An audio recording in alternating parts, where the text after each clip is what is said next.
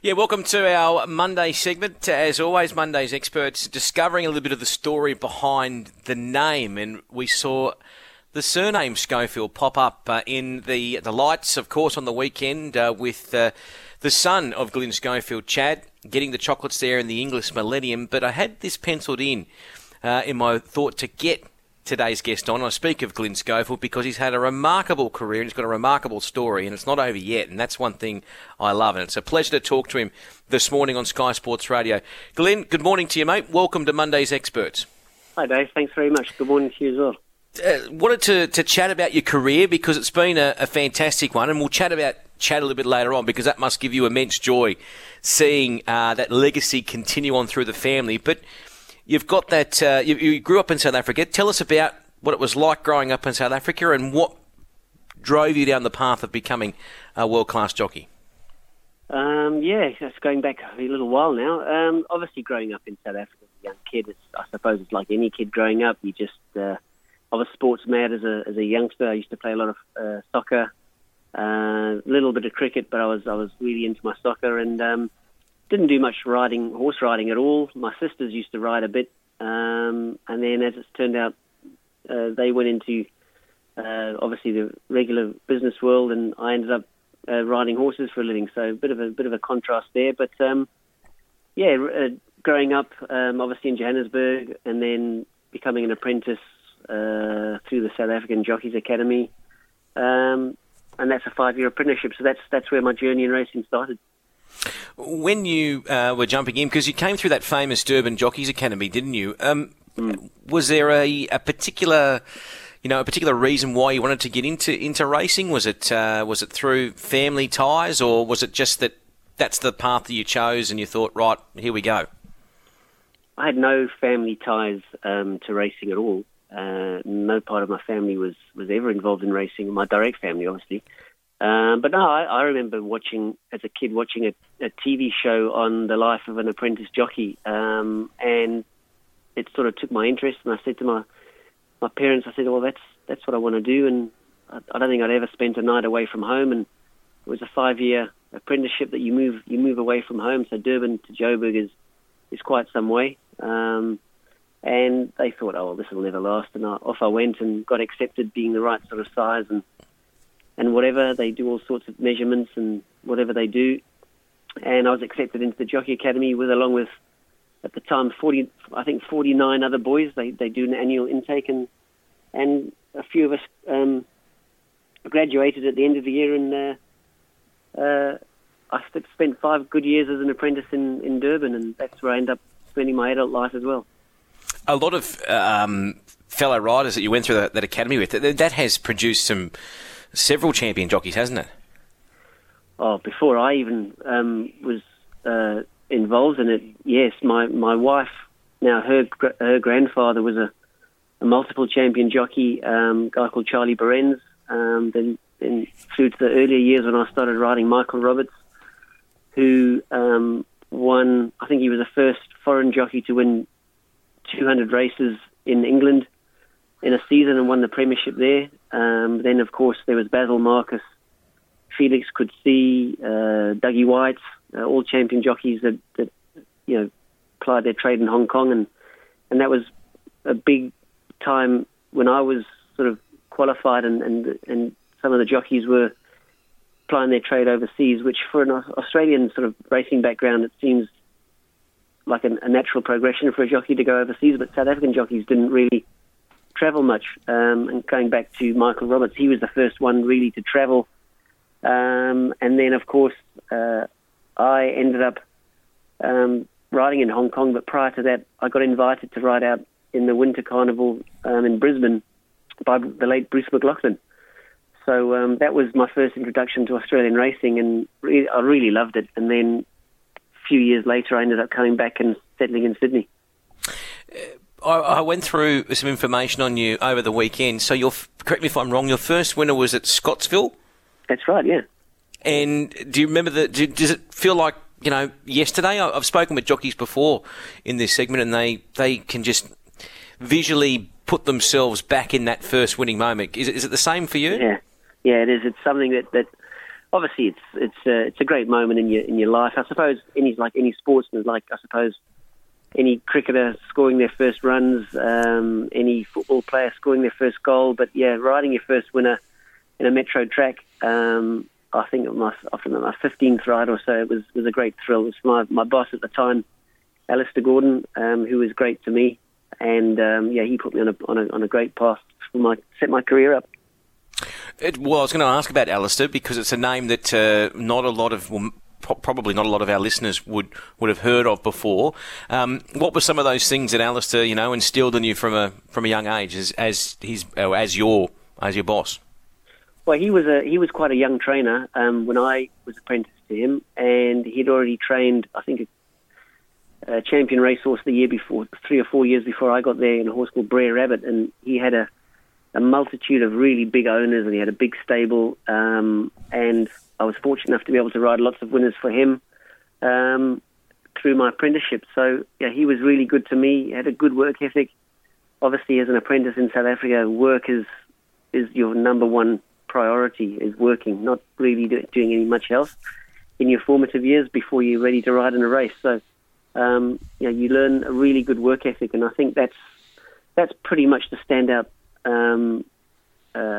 characteristic of South African jockeys when they first start is how much you're expected to work in the mornings as an apprentice, and then of course in the afternoons you've got the school at the Jockey Academy, and then you go to afternoon stables as well. So it's a really busy day, and that, I think that sort of sets a lot of things up for your future life. We've spoken about this before. I think when you were returned recently to riding after your injury, that you'd like to see something like this academy in Australia.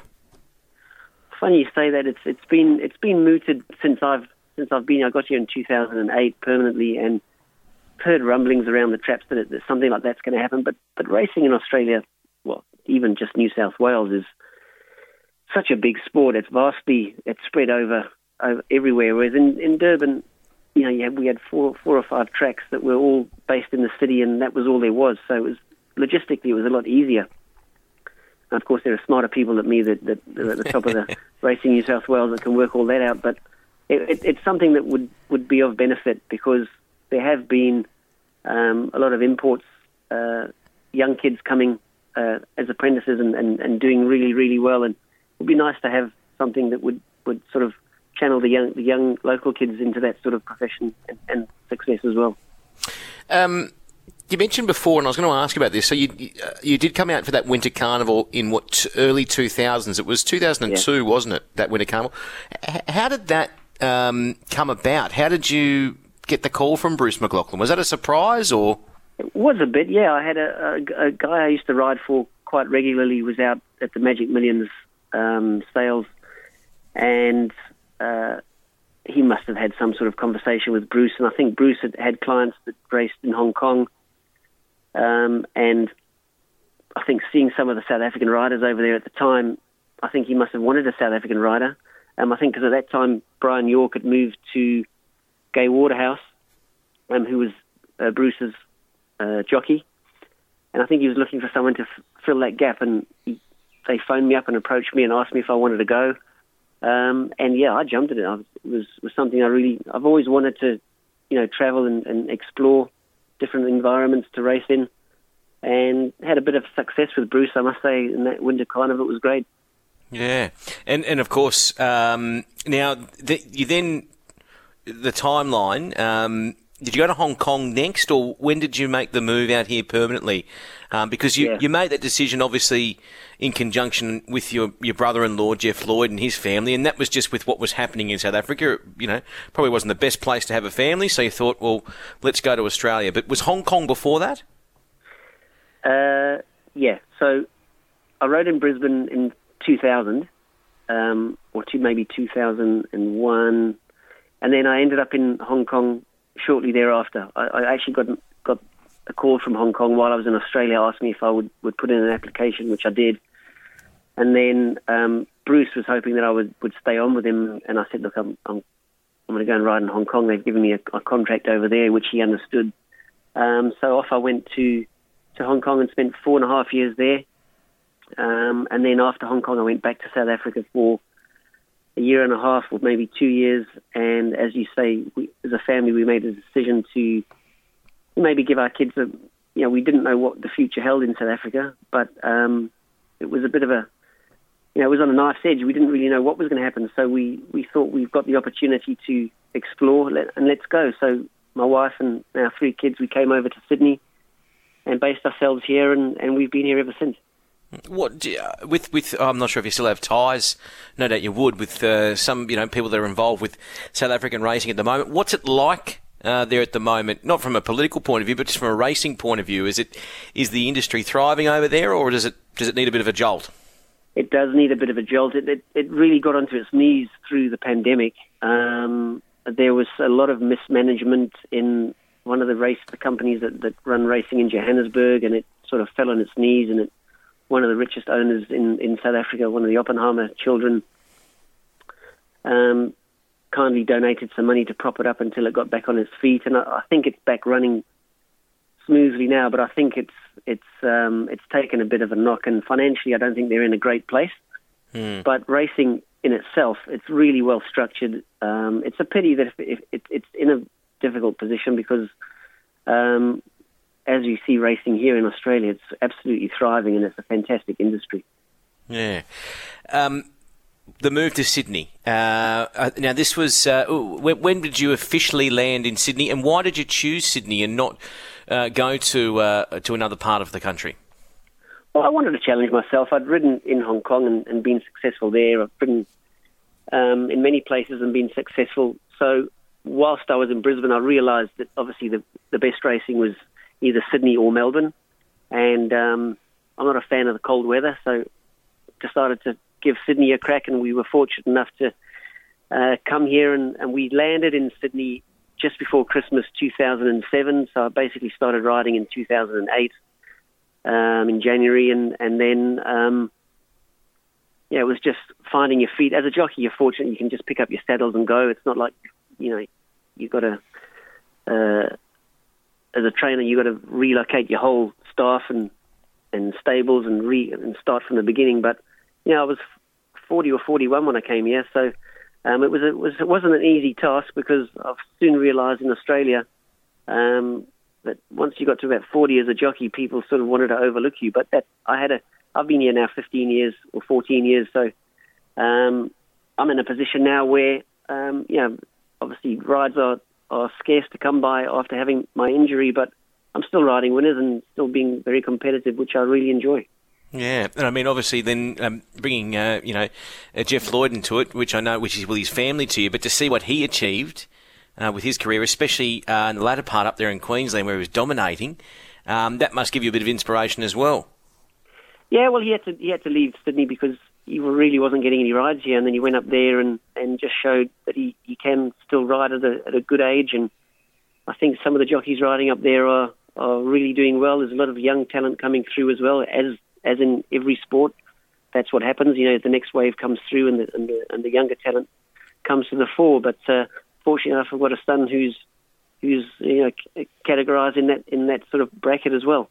Yeah, it's and we'll talk about Chad in a moment. Now, what about so you're in Sydney, you're building those foundations. Was there a particular, apart from Haylist, which we'll talk about, but was there a particular horse you sat on early doors that you thought, wow, I'm here on a Ferrari? Well, not really like on a Ferrari, but John Massara was very instrumental in getting us out to Australia. And he was a big help for me in the first year that I was here. And of course, Paul, his son, who was training out at Scone, and I was doing quite a bit of riding for them. And he had a mare there called Alberta that I remember I rode her at Randwick once, and I thought I actually won the race.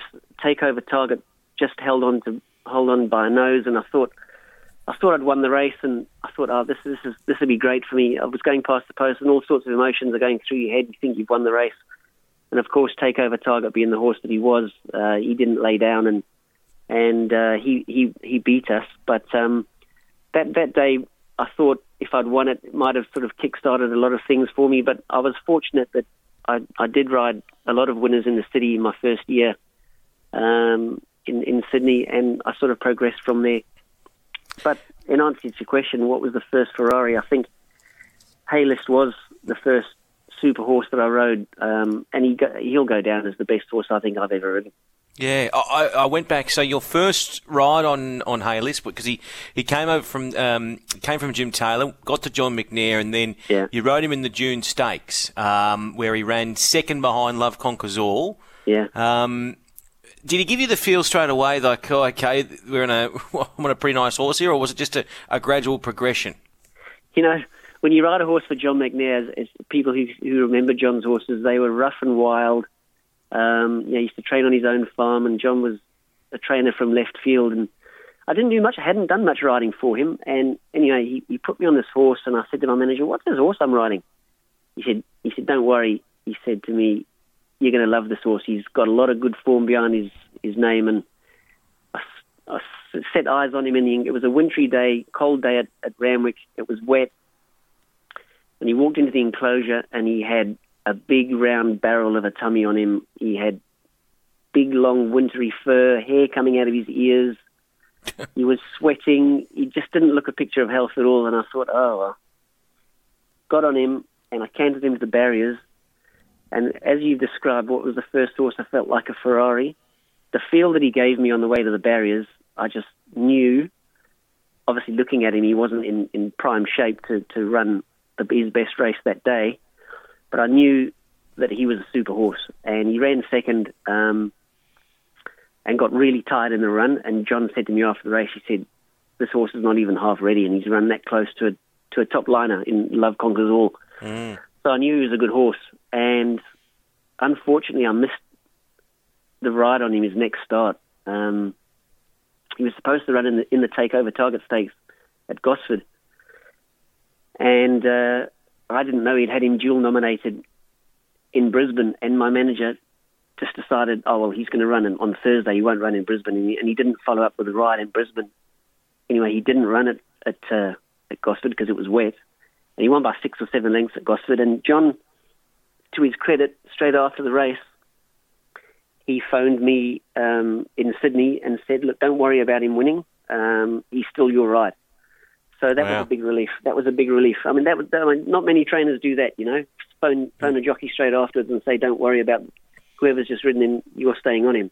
That was a big vote of confidence for me, and I was really happy with that because I'd ridden 4 winners at Randwick on the day, and I went home really unhappy. But getting that phone call sort of put a spring back in my step. Because that was the Healy Stakes he won, and Chris Muntz rode him that day. That's right, yeah. At Eagle Farm. And then, so obviously, because I was going to ask you about, because his next prep, we had like a tiny break, and he came back in September, and you obviously went to Melbourne. So the fact that you've just told us about that phone call, so you were just willing to just travel with this horse wherever he went. You just thought, wow, okay. Oh, yeah. And he won the McEwen. Was that your first winner then in Melbourne at the time? Had you ridden a winner in Melbourne prior to that? No, I'm sure I had. I had winners in Melbourne.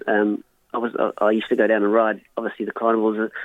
So what year was that when he won the McEwen? He won the McEwen in 2010, and then he backed it up the next start. He won that Manikato, that Group 1. Yeah, he won the Manikato. It was like a barrier trial for him, both those races, actually. I actually said to the owners, I said, I think he's one of the best horses in the world. He really was. And then, of course, he bumped into one of the best horses in the world at the time, or the best horse in the world at the time, Black Caviar. That must be an incredible feeling. I mean, look, obviously a shattering feeling in, say, in the Lightning, where you are dead set driving this Ferrari, like you said, giving this unbelievable feel, and then to see this mare just put lengths on you that day. Describe the emotion, because you can't be disappointed in your horse because he's gone out of his skin. Yeah, he look, just touching on the duels he had with Black Caviar. He never got the better of her, but we tried sitting in behind her and trying to catch her. We tried eyeballing her. We tried getting a break on her. There's nothing that we did we could beat her. But I mean, I remember the TJ at Randwick. I think we put 8 lengths between us and Buffering that was third. So he was a phenomenal horse, and people don't really will never understand the problems that horse had to endure to get to the races. It wasn't just a straightforward training campaign where you go and have 1 or 2 barrier trials and then you go to the races and run every 2 weeks. John used to patch him together. Like every time he'd have a piece of work, he'd pop an abscess out of a foot somewhere, or he'd get colic. So it was really, that's why I say he was the best horse I rode, because he never went to the races, I don't think, in 100% or even anywhere near 90% peak performance, and he used to run the races of his life. So, he was courageous, he was strong, he was brilliant. Correct me if I'm wrong, and I remember this as a young bloke watching this with my pop, but I still think his best victory was the Newmarket in 2012, where he carried 58.5. He beat Buffering that day by a nostril, but obviously, was giving Buffering weight, was giving Foxwedge weight as well in that race. I think Foxwedge had, 50 on its back. Was that for his best win, do you think? Because it just showed the fighting qualities that he had. I think it was his best win because it was against the best opposition. Obviously, Black Caviar wasn't there at that point because she was going to carry too much weight, but he carried the weight, and he had to give away weight a long way around, and it was so good because I think it was one of the first times, or it might have been the second time, that he actually wore full race plates. He used to wear just little tips because of his feet. So that was a great win. And I'll never forget that my instructions were talking before the race, and John was saying to me, right now, when you get to the 600, you just take off on him and go, and they won't catch you. And I said, John, it's the Flemington Straight. I've got top weight, and there's a lot of lightweights in it. I said, I don't think I'll be taking off at the 600. I think I'll be waiting and trying to time my run to get there late, which is pretty much how I rode him. And thank goodness, he did hold on, because I think John might have been a little bit upset that I didn't do what he wanted him to do. But I felt at the time, I had the horse that was better than the rest, and rather let us catch them than them catching us. What about another great horse that he was a bit of a, I won't say, well, maybe you can say the word enigma, because I think of that victory where he won, I think it was, he won a Stradbroke, this horse. No, not a Stradbroke, pardon me, a Doomben 10,000. I speak of Bobbin or Boban. What about that? Yeah. What about that Epsom win back in 2013, where you weaved through? That must have been a big thrill to win on this horse. Oh, he was just a thrill to ride full stop. He talk about a Ferrari. He was like a Ferrari with a brick on the accelerator. He just wanted to go flat out everywhere. Very hard horse to ride. One of those horses that you just had to harness him. And the less you asked him early, the more he had for you late. Because if you just gave him a half, and if you jumped out the barriers and you saw a spot as a rider early on, you think, I'm going to go a little bit and try and get in there. That was the end of your race, because he'd be off and gone. So you had to just be negative on him. And he didn't quite learn the art of racing. And I think if he'd learned the art of racing, when I say the art of racing, as a horse, you want them to relax early, conserve their energy, and be strong late. He wanted to be strong everywhere.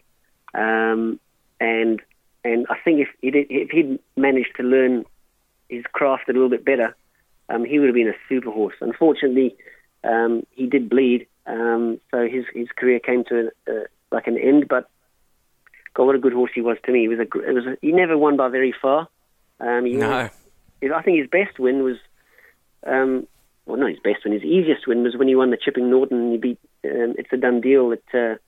And he just, I hadn't ridden him for a few times. I think I got suspended or I got injured or something, and there were 2 or 3 runs where I wasn't on him, and he was, as I say, he was a hard horse to ride, and the jockeys who rode him just really couldn't get on with him, and I was fortunate enough that we just clicked. And yeah, 10,000 was a great win too, because he'd had a spell, he'd come back, and Chris trained him to perfection on the day. I mean, I think the 10,000 that day was 1350. I think nowadays it's a 1200. So yeah. First up, 1350.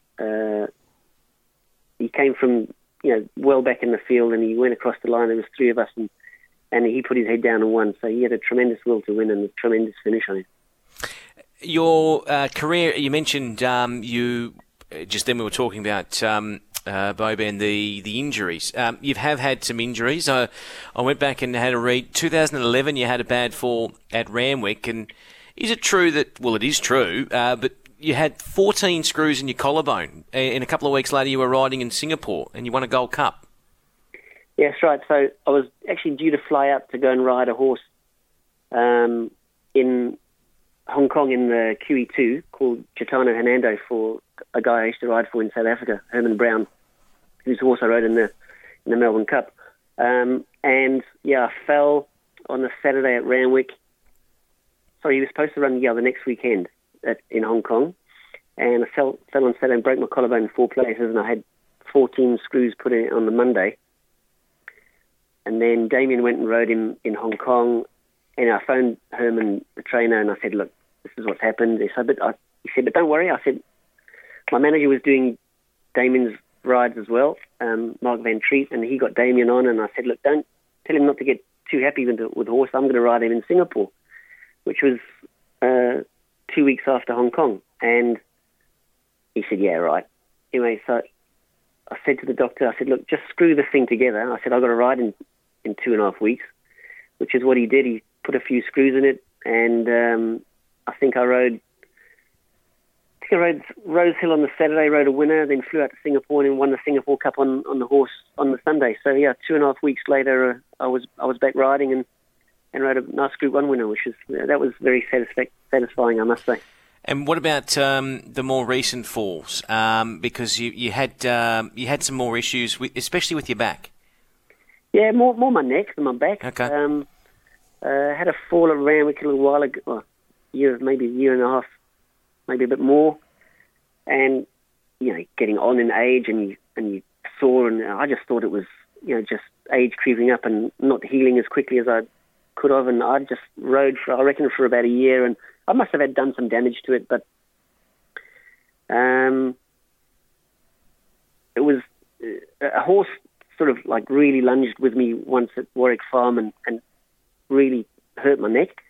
And I think it just flared up something that was really annoying me. And then, of course, I had no feeling in my right arm for a while, and eventually had to have an operation on my neck and sort my vertebrae and my nerves and all that stuff out. So that put me off for about a year, and I've just been back since November now, and have ridden a few winners and a few nice winners too, a few group winners early on. So I'm looking to hopefully try and build on that and get some nice carnival rides and see where that takes me.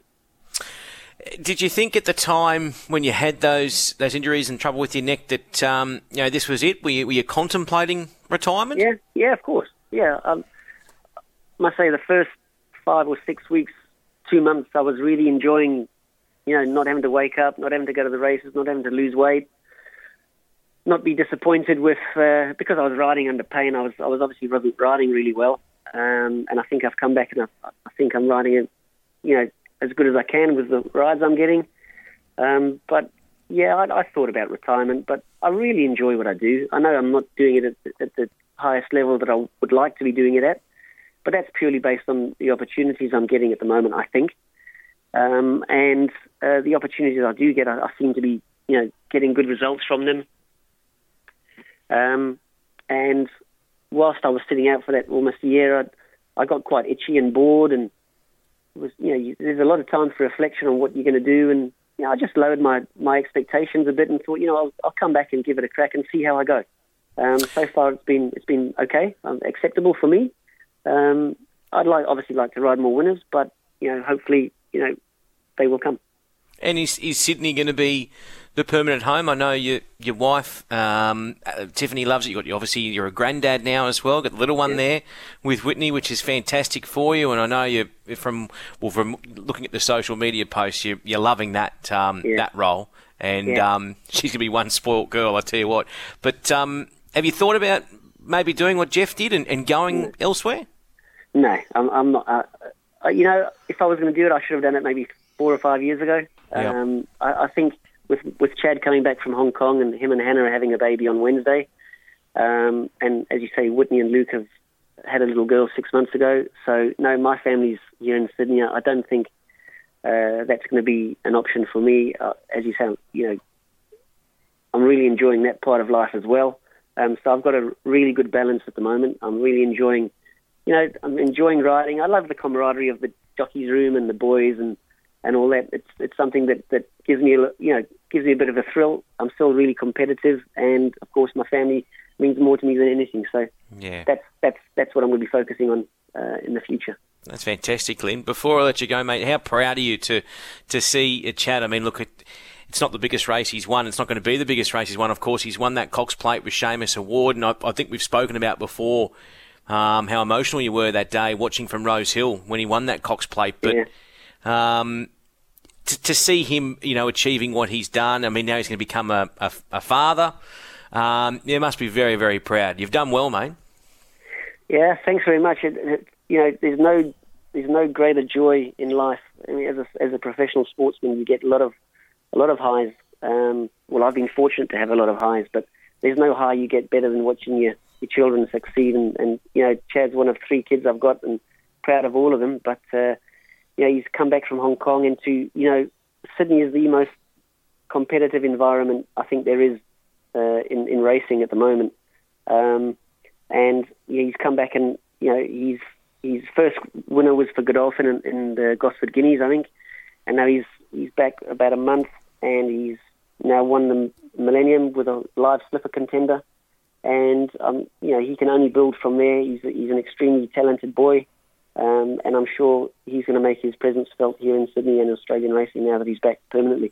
What we need, though, Glyn, we need you and him dueling it out in a big Group 1 and you getting him on the line and just saying, hey, the old boy's still got it. Yeah, I remember I went back. I was fortunate enough to go back and be invited to ride in Hong Kong when they were short of jockeys, when Chad was still riding there. And I think we Quinella'd one race in Hong Kong. We both won a race on the same day, and he won it and I ran second. And then when he came back to ride in Sydney, he was riding a short favourite for Chris Waller at Randwick, and lo and behold, he was looking for his first winner, and I knocked him off on the line. So I've got to let him know that I'm still around. That's for sure. That's exactly right, mate. It's been a pleasure to talk to you. We could have chatted for hours because there's things we didn't touch on, but we've only got limited time. You're a champion, man. Thank you so much for coming on, and I look forward, and I'm sure all the punters do out there, seeing you continue on and get those winners. And as you said, get those opportunities, and we'll see G. Schofield getting the collects. Thanks, Dave. Thanks very much. I really appreciate your time. Cheers. Glyn Schofield, our Monday's experts today. Wonderful to chat with Glyn. He's got a fantastic story, and a lot of champion jockeys have come out of that Durban Academy, that Durban Jockeys Academy, and it's good to hear too that South African racing, after being in a bit of shaky ground, is finding its way back, because there's some very talented horse men and women in South Africa, and we see them popping up here all the time in Australia, and Glyn and his family are no exception. We're going to take a break. We've got the whip around coming up. We're going to try and find you a winner across the country.